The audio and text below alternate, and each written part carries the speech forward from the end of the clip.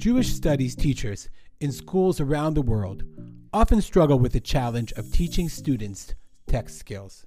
Decoding text, identifying shorashim, understanding word meaning. It's hard enough in English, but in Hebrew or Aramaic, it's a daunting task. But what if a Torah teacher had a learning tool that helped her engage her students with the Chumash material before they even walked into class? What if there was a learning tool that allowed a Rebbe to know which of his students had prepared the Mishnah and what specific parts of the material they found challenging?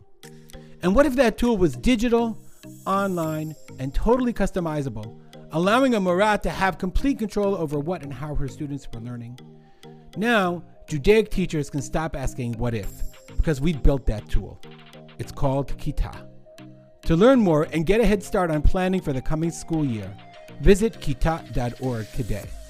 That's kita.org, KITAH.org.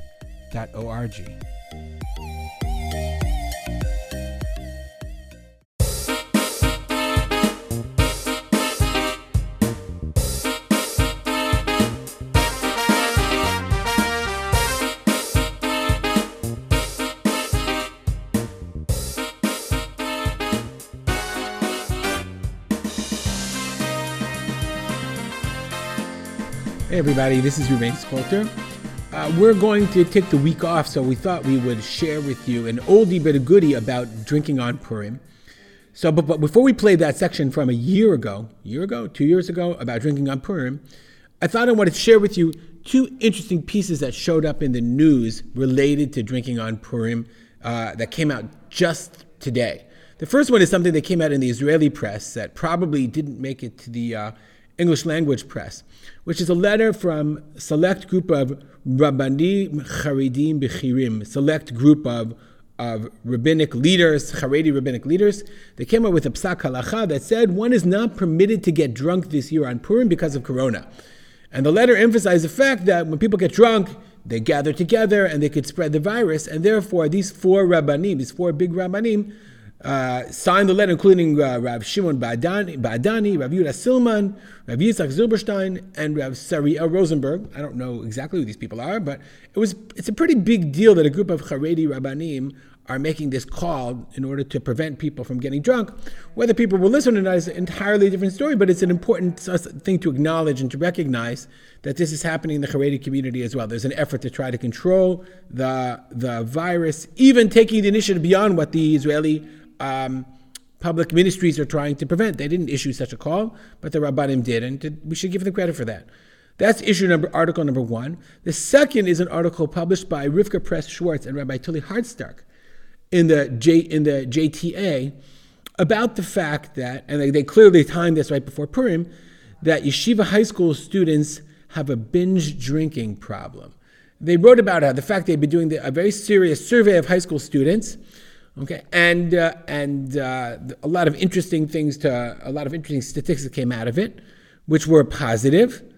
But they also said that while 22% of students across America have taken more than just a sip or taste in the past 30 days of alcohol, okay, in the Jewish community, the modern Orthodox community, that's 38%. And whereas 11% of students nationally say they have binged, which means 5 or more drinks in a sitting, 17 to 19% of modern Orthodox students say they binge drink. And that's chilling. And that's something that I felt as we're talking about drinking on Purim, you should look at the JTA and see that article, read the article in full, and be aware that this is an issue, this is a problem that needs to be addressed. Okay, well, for further ado, I wish everyone a Purim Sameach. Enjoy the episode. Because it's Erev Purim, we felt it was appropriate to spend a little bit of time talking about a very popular issue that's related to the idea of drinking on Purim. Rav Johnny, would you mind, I'm putting you on the spot, but I'm sure it's very easy for you, would you mind giving a very brief overview of the halachot, just the simple halacha about drinking on Purim? Okay. There are 4 mitzvot on Purim. One includes a mitzvah of having a su'udah, and with reference to that, Gemara states Chayav Adam L'Sumei B'Puria, that to translate, the way it's translated is a person, or as many emphasize, a man, is obligated to become intoxicated on Purim, to the extent to which they cannot individuate between blessed is Mordechai and cursed is Haman. That's how it's phrased in the Gemara, and that's how it's codified in the Shulchan Aruch. But really, it's not about the codification, about the discussion surrounding that and the application of that, which has led to considerable discussion, because the Ramah famously makes it clear that to have just a little bit more wine, and that's important to note that almost all poskim emphasize that drinking here is a wine drink rather than any spirit drink. And but you said that. Why do you say that? In the Shulchan Aruch, it doesn't say that. It says you need to be intoxicated, the b'sume. Is that only because the language of b'sume is about wine? I think not just that line in Shulchan Aruch, but you asked me to put me on the spot. I'm sorry, I didn't want to put you on the spot. That's the understood meaning of the Gemara. That's certainly a notion brought down by numerous poskim. I'm very, very happy to put Myra McComas on our Facebook page afterwards, but undoubtedly, many poskim do wish to emphasize that the ikar is im yain. The ikar is with wine, if you want to call it the chiyuv. But as I was saying beforehand, there are more talk about drinking a little bit more and going to sleep, and in so doing, there's a kiyum of adol yada, and what many people wish to do is emphasize there's a vast difference between drinking to a point of being hazy in being able to distinguish certain theological constructs and being drunk. And that's generally how... I want to clarify. Mr. What kind of levels are we talking about? Let's talk about what kind of levels we're talking about, because it's important for the discussion. Because in the Shulchan Aruch, you say the language is Ad lo yada ben arur Haman lebaruch Mordechai. You have to be so drunk that you can't distinguish between blesses Mordechai and curses Haman. That is falling on your face drunk. Can we agree about that? That's a good. That's an accurate description of the level of drunkenness you'd have to do to be able to not make that distinction. Nope, we can't agree on that for a whole variety of reasons. Meaning there's one level. The Ramah says you should be drink enough that you should be tired and fall asleep. Drink more than you usually do. So that's another level of drunkenness, some level of drunkenness, correct? Okay, but Ruby, can I just interject? Because Sure. This is not a purely halachic answer, but what it reflects is that it's not so clear that there's one way to understand, the inability to distinguish.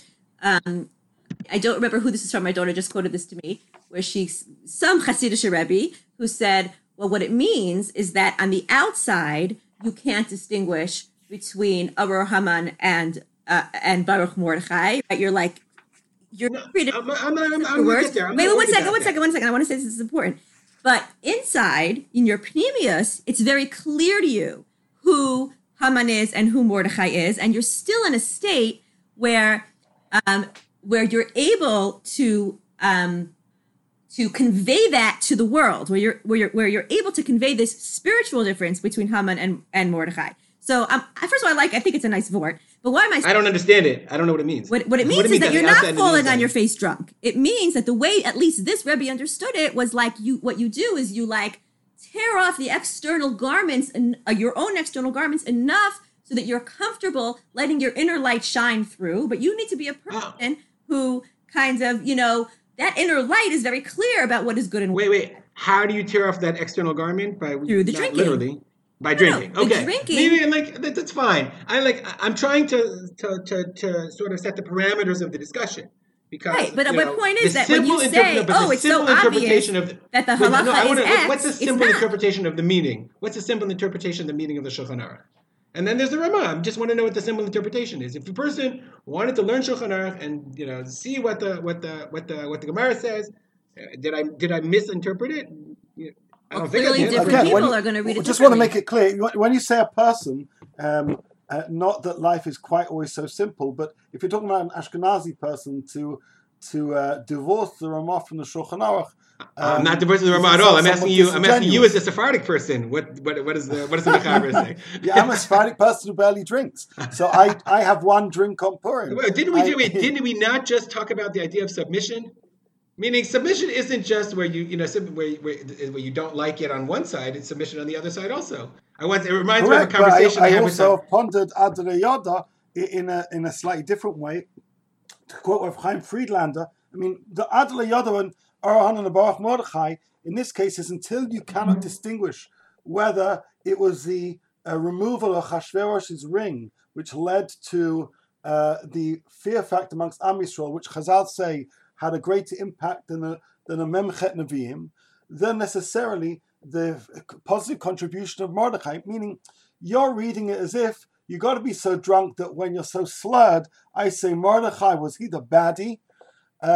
I think that's a very arbitrary definition. By the way, if you really want to nitpick, the Shulchan Aruch is generally quite clear in language, and if it wanted to say until you're drunk in your face, it could have said it in fewer words. No, that's not fair because he's just quoting the Gemara. It's just quoting the Gemara straight. Correct. So but it could have clarified it. I think that's actually I'm not disputing the notion of intoxication. We're not even getting to the argument part yet. What we're arguing with you is that you're saying the halacha is so clear, and I think what Johnny is saying from a more halachic perspective, when I'm saying, well, whatever, I don't want to wade into it because I feel like that's less my expertise, but I'm suggesting that perhaps the fact that different poskim take it in different directions reflects something about how it's not as clear as you want to read it. Okay. Because I think that the simple interpretation would make anyone uncomfortable. Meaning, it's uncomfortable to think that a person would have to be so drunk that he simply cannot distinguish between two obvious things. And when you're drunk, you don't lose the ability to I would say, to comprehend the difference between good and evil. You know who's good and who's evil. It's a little bit of a strange formulation. But what's interesting about it is that, and the reason it's such an important topic is because of exactly, I think, this issue. Here we have a halacha that simply makes many people, and especially in the modern community, uncomfortable. It just makes them uncomfortable. It doesn't sit well with them. And each year, what comes up is you always see it. And if you haven't seen it yet, you're going to see it again. And I think we just, Molly, you shared it with us on Facebook, a blog post by Rabbi Larry Wathrax, who I respect very, very much, about why he stopped drinking. Okay, and he wrote, as a father and as a rabbi, and he said he drank on Purim for many years. As a father, as a rabbi, and as a teacher, I find it more challenging to effectively promote intolerance towards excessive alcohol consumption through the year, while simultaneously tolerating such indulgences on Purim. For many, particularly among our youth, the perceived disparity between these two messages is both glaring and compelling. So how do you teach self-control and promote intolerance for drugs and alcohol, and then say to kids, no, but you can, and there's a mitzvah to drink on Purim? And so these are really good questions. These are very good questions. And so this was never intended to be necessarily a halakha discussion, which is always interesting to me. And I find it really interesting that, immediately, even before we even discussed, you're not even willing to acknowledge that perhaps the Shulchan Aruch means what I think it says it means. That's really interesting to me. And you're right away run to Hasidic interpretations. Start with the facts. But because it makes us uncomfortable. And what happens when we have halachot, we're always willing to acknowledge on the other side, we need more halachot that has to be more liberal when it comes to allowing women or whatever the topic is, Israel or whatever it is. But all of a sudden, when the halacha is more demanding, and it seems relatively clear you have to drink something, well, I'm not comfortable with it, and so therefore I'm going to find a shita that makes me comfortable, and I'm going to keep that shita. I'm not sure, it doesn't say, even if, so I'm an Ashkenazi Jew, I follow the Ramah.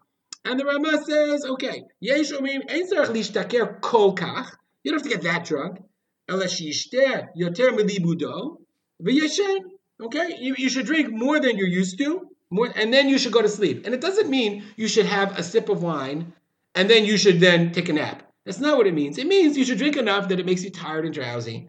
And that's a significant amount as well. It's not one cup of wine. So all I'm saying is... Okay, so let me just... I didn't say anything yet, but go ahead. Yeah. Okay.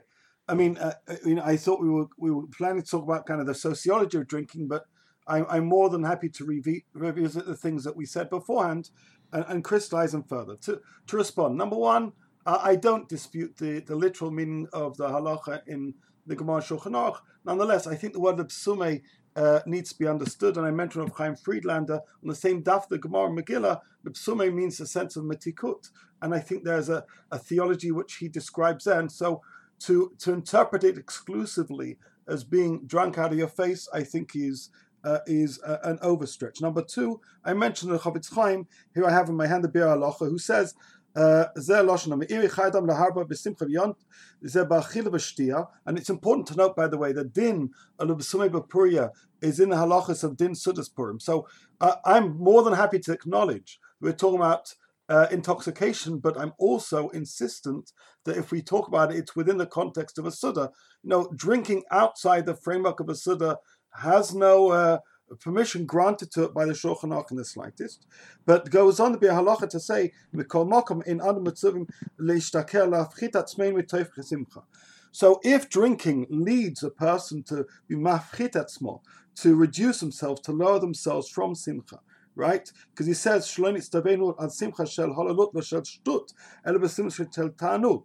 naturally this depends on one person to another. As I say, I don't really drink. So if for me having one drink leads me to that, then Matov, I've reached that level. If other people are more used to a high capacity of drinking, then perhaps a little bit more. You asked about yain. The Chai Odom notes that kivan shekol hanes haya al yedei yain, lechein chiduch chamish takel la'apchit l'ishtot yoter me'agele in respect to yain. So okay, ultimately, yes, there is a din. Yes, there are different ways to read the Gemara, not to necessarily undermine its literal meaning. But the psume itself is somewhat an ambiguous term, and it means something else. Even the same daf of the Gemara, it's a din of suda. It's understood to be reference to wine.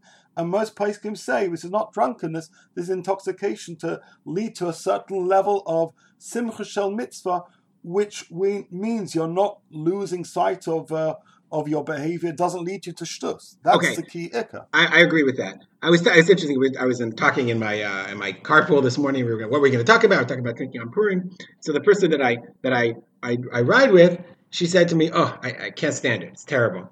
I said, "Why?" She said, "We did that in college, and it was disgusting then, and it's disgusting now."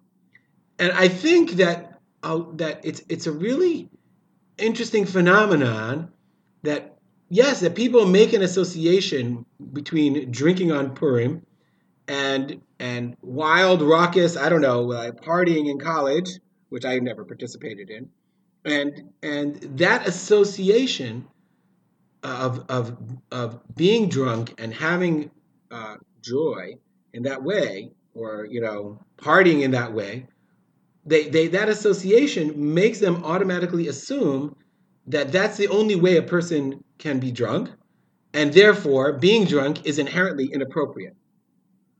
And I have a story to tell, but I have a problem with that, because in my experience, especially when I went to yeshiva, I was never drunk until I went to yeshiva in Israel, and in my experience, drunkenness, it brings out more of you. That's definitely true. But if you're in an environment with people who are spiritual people and religious people, then drinking has the capacity and the potential to create an enhanced, beautiful spiritual experience. It really does. And the assumption that, yes, if you do it if you're drinking in an environment of licentiousness and inappropriateness, it'll only lead to more of that. But if you're drinking in an environment of holiness and appropriateness, it will lead to more of that too, and in a way that you could never experience and you could never have without the additional, I would say, assistance that the alcohol can provide. Okay, and that association, I think makes people refuse to acknowledge the possibility that there is such a thing as holy drinking. Okay, that there is such a thing as appropriate drunkenness. I want to respond to that, because the truth is I've been thinking about this for many years. And I think for many years I took the line that you took, which was because I do agree with you, because I have seen the type of drinking that you're describing, right? And I will talk about that more in a minute, where really what it does is enables people to get more in touch with their spiritual side and to use the intoxication, and I'll talk about levels of intoxication in a second also, to help them really celebrate in a more spiritual way. I did say, like, yeah, that's because you guys, you only associate drinking with, like, being plastered, but that's not what drinking on Purim is. But I think it's more complex than that. That's what I'm starting to realize. Meaning that chiluk, like that distinction is too simplistic. Like what you're saying is, that's like a modern sensibility that drinking is just this disgusting thing, but that really drinking can lead us to a lot of spirituality. And I would say it's more complex. I would say, yes, there's the modern getting plastered that's disgusting, and that's clearly not what Purim's about. But I would now am starting with the years to realize that even among people who are who think that their intention is to use the drinking for spiritual purposes, or even if they're like good, well-meaning people, or they're in a yeshiva, or they're in a firm environment, many people cannot do that. And I think that there are two reasons. One is they drink too much. There's a difference between getting slightly inebriated, a little tipsy, until, again, like inhibitions fall away and you can really get in touch with spirituality. And I also wonder if it has to do with different personalities. What a person's spiritual makeup is, what their focus is on during the year, what type of, again, I think they're like, I've seen people who like are very good people, and actually very serious people and even rabbinic figures. And then I saw them get drunk on Purim and I was like, that really was not appropriate and not a positive experience for me. And again, was it because they drank too much, or was it because certain aspects of their personality came out that I don't want to have to see? Aggressive sides, inappropriate sides. And so like, it's not quite as black and white as you're making it. So I would say like this, I would say, are there people... I agree it's not black and white, but that's exactly my point. No, but I'm saying it's not just about modern sensibilities. It's not just about, because they're just frat boys, and all the frum people, they know, all the spiritual ruchni people, they know. I never said all the frum people, and I don't imagine for a second that the frum people... Okay, but I think it's an important point to make, which is how much you're going to drink and what's going to come out. And I am seeing with time that the people that I've seen who are able to drink to the degree that they're drunk, right? They're somewhere between tipsy and drunk. And what comes out is something that doesn't make me uncomfortable to be around. It exists. There are people like that. I've seen them, and I enjoy spending Purim with them. But the proportion of those people to the other people is probably like, I don't know what the numbers would be. 1 in 10, maybe even less. And that's just the reality that I'm seeing around me. So do with that what you will, but like, that's what I see. So, Rav Johnny, what do you think? Well, I think that people who make remarks about drunkenness on Purim aren't making it because when they were to Suda, somebody drank a lot and was tipsy and fell asleep on the sofa. Unfortunately, or this is a reality, Sudas end and people leave homes drunk, and sometimes they walk home, often they drive home. Wait a second. Let's put that off the table. Obviously, we take it for granted that correct, but the point is it has to be taken for granted. The drunken behavior isn't localized to. No, I'm saying about driving or doing dangerous behavior. That's all I take it. I'm saying that goes without saying that if you can't take a precaution to make sure that you're not going to drive home drunk, you should not drink ever, ever, ever. Okay. So I'm saying to you the following: Naniach that in the ideal situation, people only drank at Suda. People drank to inebriation, but not to complete drunkenness, like I alluded to from the Bir Halacha. People certainly didn't drive home drunk. Please God, that they should certainly not do so. That alcohol wouldn't be a gateway drug, what it is, and that we didn't have this prevalence of Kiddush clubs. I'd agree with you. Let's keep the halacha as is and be as loyal to it as everything else. But like Mali was saying, there's a context. The context is people leave Sudas and behave improperly in the street, both here in Israel and in Chutz Haaretz, because they're inebriated, undrunk, and people see that and it's shocking. People do drive, and of course we're not endorsing that in the slightest, but that's a simple reality. Alcohol is a gateway drug.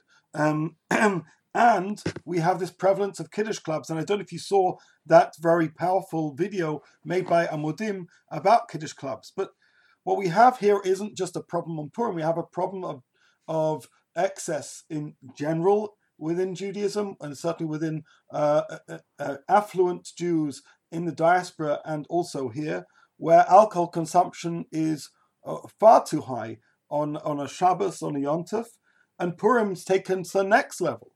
So if we could be a little bit more measured in respect to the rest of the year and much more focused on appropriate behavior on Purim, fine. But the reason why people speak about drunken Jews on Purim isn't because they, cousin Shlomi had a little bit too much to drink, in between the meatballs. I want to push back. That's not why people speak about things. I understand what you're saying, and I really do.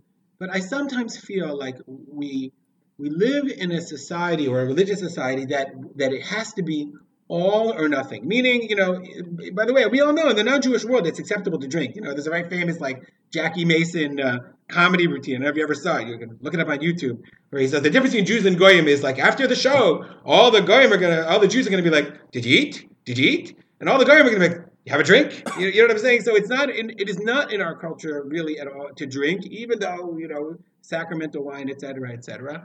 But there seems to be just a incredible level of intolerance, almost to the point of prohibition when it comes to alcohol consumption. And part of me wonders that is the reaction when you say to a child, you can never do it.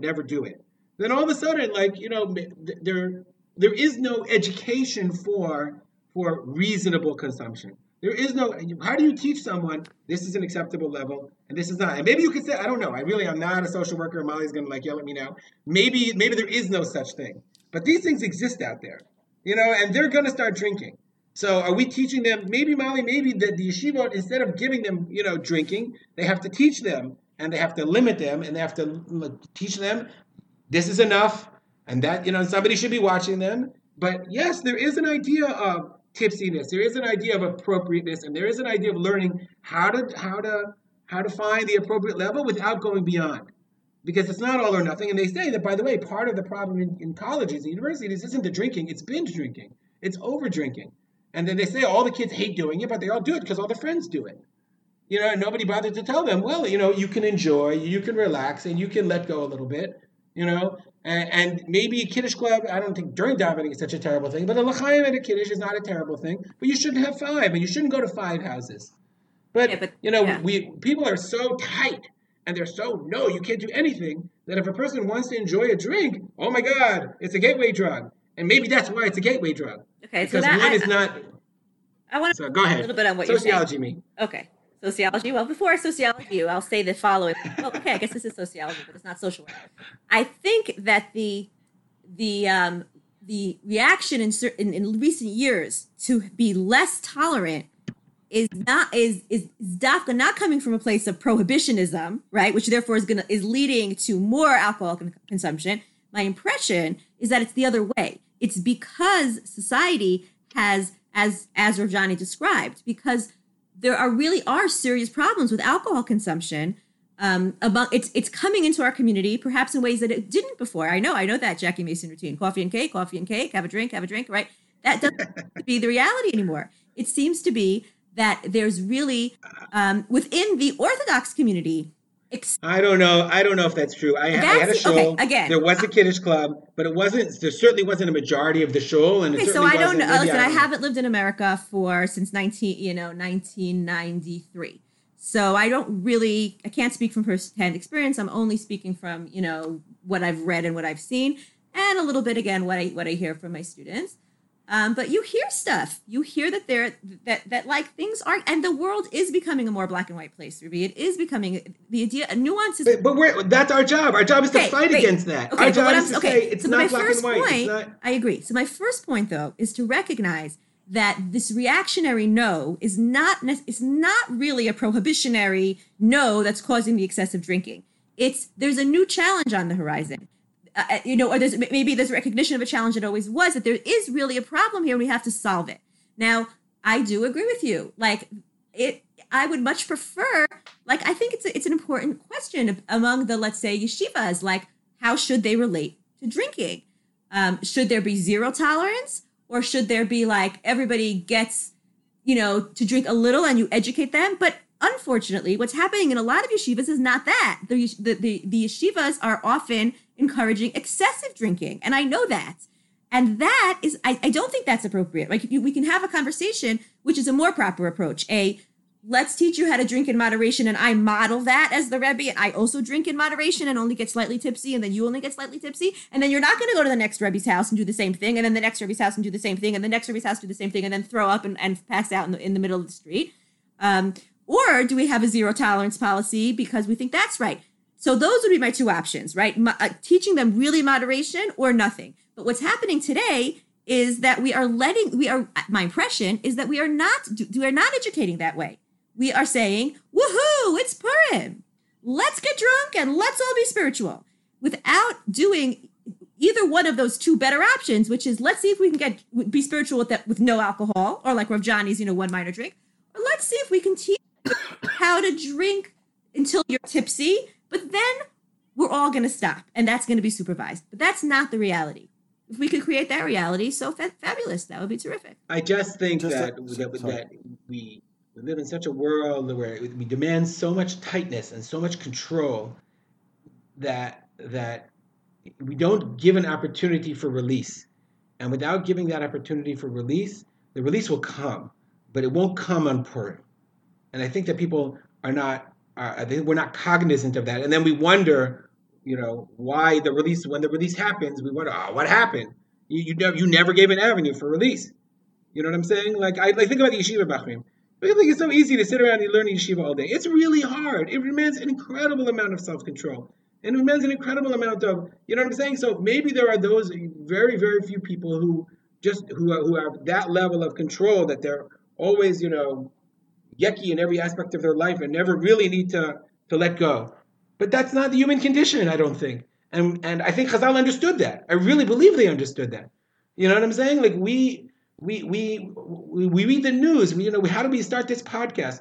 There's so much pain in the world today, and there's never any escape from it. Okay, pick up the news. Release doesn't have to be alcohol. I didn't. Wait. I didn't say always. Use the word always. Okay, but you're saying yeshiva bachrim are, it's the Chorif Zman blues. Okay, so you need a Rosh Chodesh B'Siva, and you need to have a baseball game, and you need to maybe even bring someone in, and I will teach them how to meditate. Do you know what I'm saying? There are many ways. Well, why? I understand there are many ways. Your way is meditation. No, but because why? Because alcohol is not the same as a basketball game or a chagiga. It's not. So do you know that? That's true. It is not. Of course, it's not. I just want to cut in. Go ahead. I mentioned before that I don't drink. I think the issue is, and perhaps it's a new phenomenon. Maybe it's not. That when on a Shabbos people offer me a l'chaim, and I'll generally say no, thank you. People presume that I must be a former alcoholic and I have a problem. Meaning refusing drink in a very decent way is seen to be something totally improper, certainly for somebody who is perceived by some as a Rav or involved in Torah. It seems to be that if you really want to be accepted in the world of Orthodox Jewish living, especially within a synagogue community, then you need to come to daven, you have to learn, and you have to drink. And I think that's ridiculous. I mean, as I said to you before, if we were just talking about Purim, just talking about the Suda, and specifically talking about wine, matoi, fine.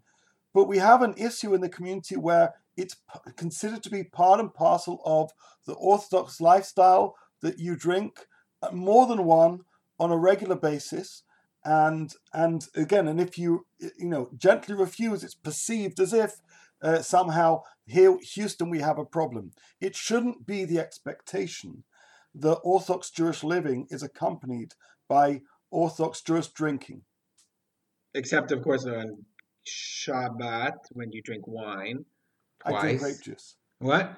Yeah, but they didn't have grape juice, and they never drank grape juice. That's a modern innovation. I know it came from Prohibition. Yeah, I'm well aware, but it's not an expectation of orthodoxy. When you grew up in Shul, Johnny, and somebody had a yard site, right? Of course, I'm well aware. Trust me. Did we think, this is so terrible that my Zeta had a l'chaim in the morning with a piece of herring? You know what I'm saying? No, right? And many people I know, my family included, enjoy a nice l'chaim. What I'm simply saying is, I've got no problems with somebody who drinks and who knows when to stop after one and knows how to control themselves. Nonetheless, the fact that this is an expectation of lifestyle rather than necessarily something that some people choose to do, and then people take it to the nth degree on Purim, this is why I won't say somewhat concerned. I'm concerned with obviously the outcomes which lead from this drinking. People who drink responsibly, let them enjoy it. That's fantastic for them. It's not my thing, and each their own. So I want to go back to a comment Rabbi Rathax wrote. He said, our commitment to teaching values of self-control and our efforts to promote intolerance for drugs and alcohol are not merely obstructed by this apparent behavioral contradiction, they are entirely compromised. And I want to say, I respect him, I love him, I totally disagree. I think that it cannot be all or nothing. You have to teach people that, and I agree with you, it's not always, and you don't have to, I totally agree with the statement, it can't be an expectation of orthodoxy, but I don't think you can say it's all or nothing. I think you have to be able to say there's a time and a place, and that you determine what the time and place is, but to say that if you get drunk on Purim, therefore you're all of a sudden saying that, we compromise our intolerance for drug abuse, I disagree with that. Okay, but I want to say something else. I feel it might even be detrimental to it. That's what I feel. I think that there's truth in what you're saying, but I do think that it's kind of coming back to what we said in the beginning. I think that there are different people drink in different ways. There are people who drink in what I would call, let's say, a mature, measured, responsible way, where like what you were describing. You drink on a Friday night, you have your alcohol, and maybe you have a little extra one before you go to sleep, and you enjoy your wine, and and that's fine. And you only drink at certain times, and you have a mature approach to alcohol. And then there's an approach to alcohol, which is an immature approach to alcohol, a frat boy approach to alcohol, where alcohol it is really like a woohoo, it is much more similar to like all types of other substances, where it's like, this is a little bit forbidden, and it a little bit makes me into a bad boy, and like, I'm a little cool because I do this. And that, I think that, unfortunately, that distinction between those two approaches to alcohol is the problem, because what you're arguing is what has happened to approach A. And I think what happened to approach A is, I totally agree with you. I think you're just making my point. That's exactly right. No, what I'm saying is what happened to approach A is that too many people have lost approach A. Where did they get that from? I don't know if they got it from the secular world. I don't know if they got it because they're immature. I don't know if they got it because, as you said, for buying Gunuvim Yuntaku, and it was forbidden to them all their lives. And again, now they're adults and now they want to be cool, so now they want to drink. Like there could be that phenomenon as well. But unfortunately, again, like the same drink or the same evening can be appropriate or inappropriate, and the difference is going to be the attitude towards it, and therefore the amount, and therefore the restraint. And and again, like you're right about it. As is the same with every aspect of life. There are too many people for whom alcohol is immediately associated with approach B. Halavai that it wasn't. Halavai, we were all, a bunch of extremely mature, extremely thoughtful. I don't think you're fair to say halavai. I think I think it's fair for me to say that it's. I've seen too much of approach B. I've seen too much of approach B. First of all, I think rabbis can up and say that I'm not going to drink. It absolutely is right. But people are going to drink. And people drink a lot on Purim. And it's much more responsible to say we should learn to teach our children and our communities to drink in moderation, because maybe they'll listen, than to say, oh, it's so terrible. I agree. Let's teach them approach A. I agree with you. Of course, that's what we should be doing. Let's teach them approach A. But So when have you seen a call before Purim, let's teach our children to drink right, not to drink at all? When have you seen that? Okay, so then that's something that first of all, there are educational institutions that do that. But I'm calling for that. I'm calling for it. Okay, that's my call. Johnny, do you want to end it? We're almost out. We're over time. So do you want to add something before we finish? No, listen. I agree with you. I agree in educating to moderation. I know in the seminaries where I teach, girls go to teachers' homes and they're allowed one small drink of something, and there is significant supervision. I think Yeshiva Bochrim have a whole different framework, which is, I think, often very, very regrettable. Nonetheless, this is the Gemara, this is the Halach and Shulchan Aruch. I do find often people are very, very machmir with this halacha and sometimes seem to be less machmir in others, which is itself telling. And if for some reason or another I'm leaning towards the shitta of the Ramah and others, and so be it. I guess everyone to their own physiology. And nonetheless, we do need to consider how we're perceived by ourselves, by our families, by our communities. Yes, we should educate responsibly, but we do. The more we understand about alcoholism, the more care we need to show towards this being something that can lead people to this and other behaviors. Okay, thank you very much. We'll wrap it up here. I'm sure we'll get angry. I'll get angry emails. Well, I'm quite confident about that. If you want to contact us, people have been able to find us on email, or each of us is on Facebook. You can find us on Facebook. We're pretty easy to find. Please, if you don't mind, if you're listening on iTunes, rate us on iTunes, because that way people will find us. And if you enjoy this podcast, or even if you don't, share it with other people, because we want to spread the word, and we'd love more people to share and respond and to enjoy the discussions that we enjoy having. My name is Ruben Spolter. I'm here with Mali Borovsky and Johnny Solomon. I also want to thank my son, Petachia Spolter, for writing our music. Thank you very much, everyone. Have a Purim Sameach.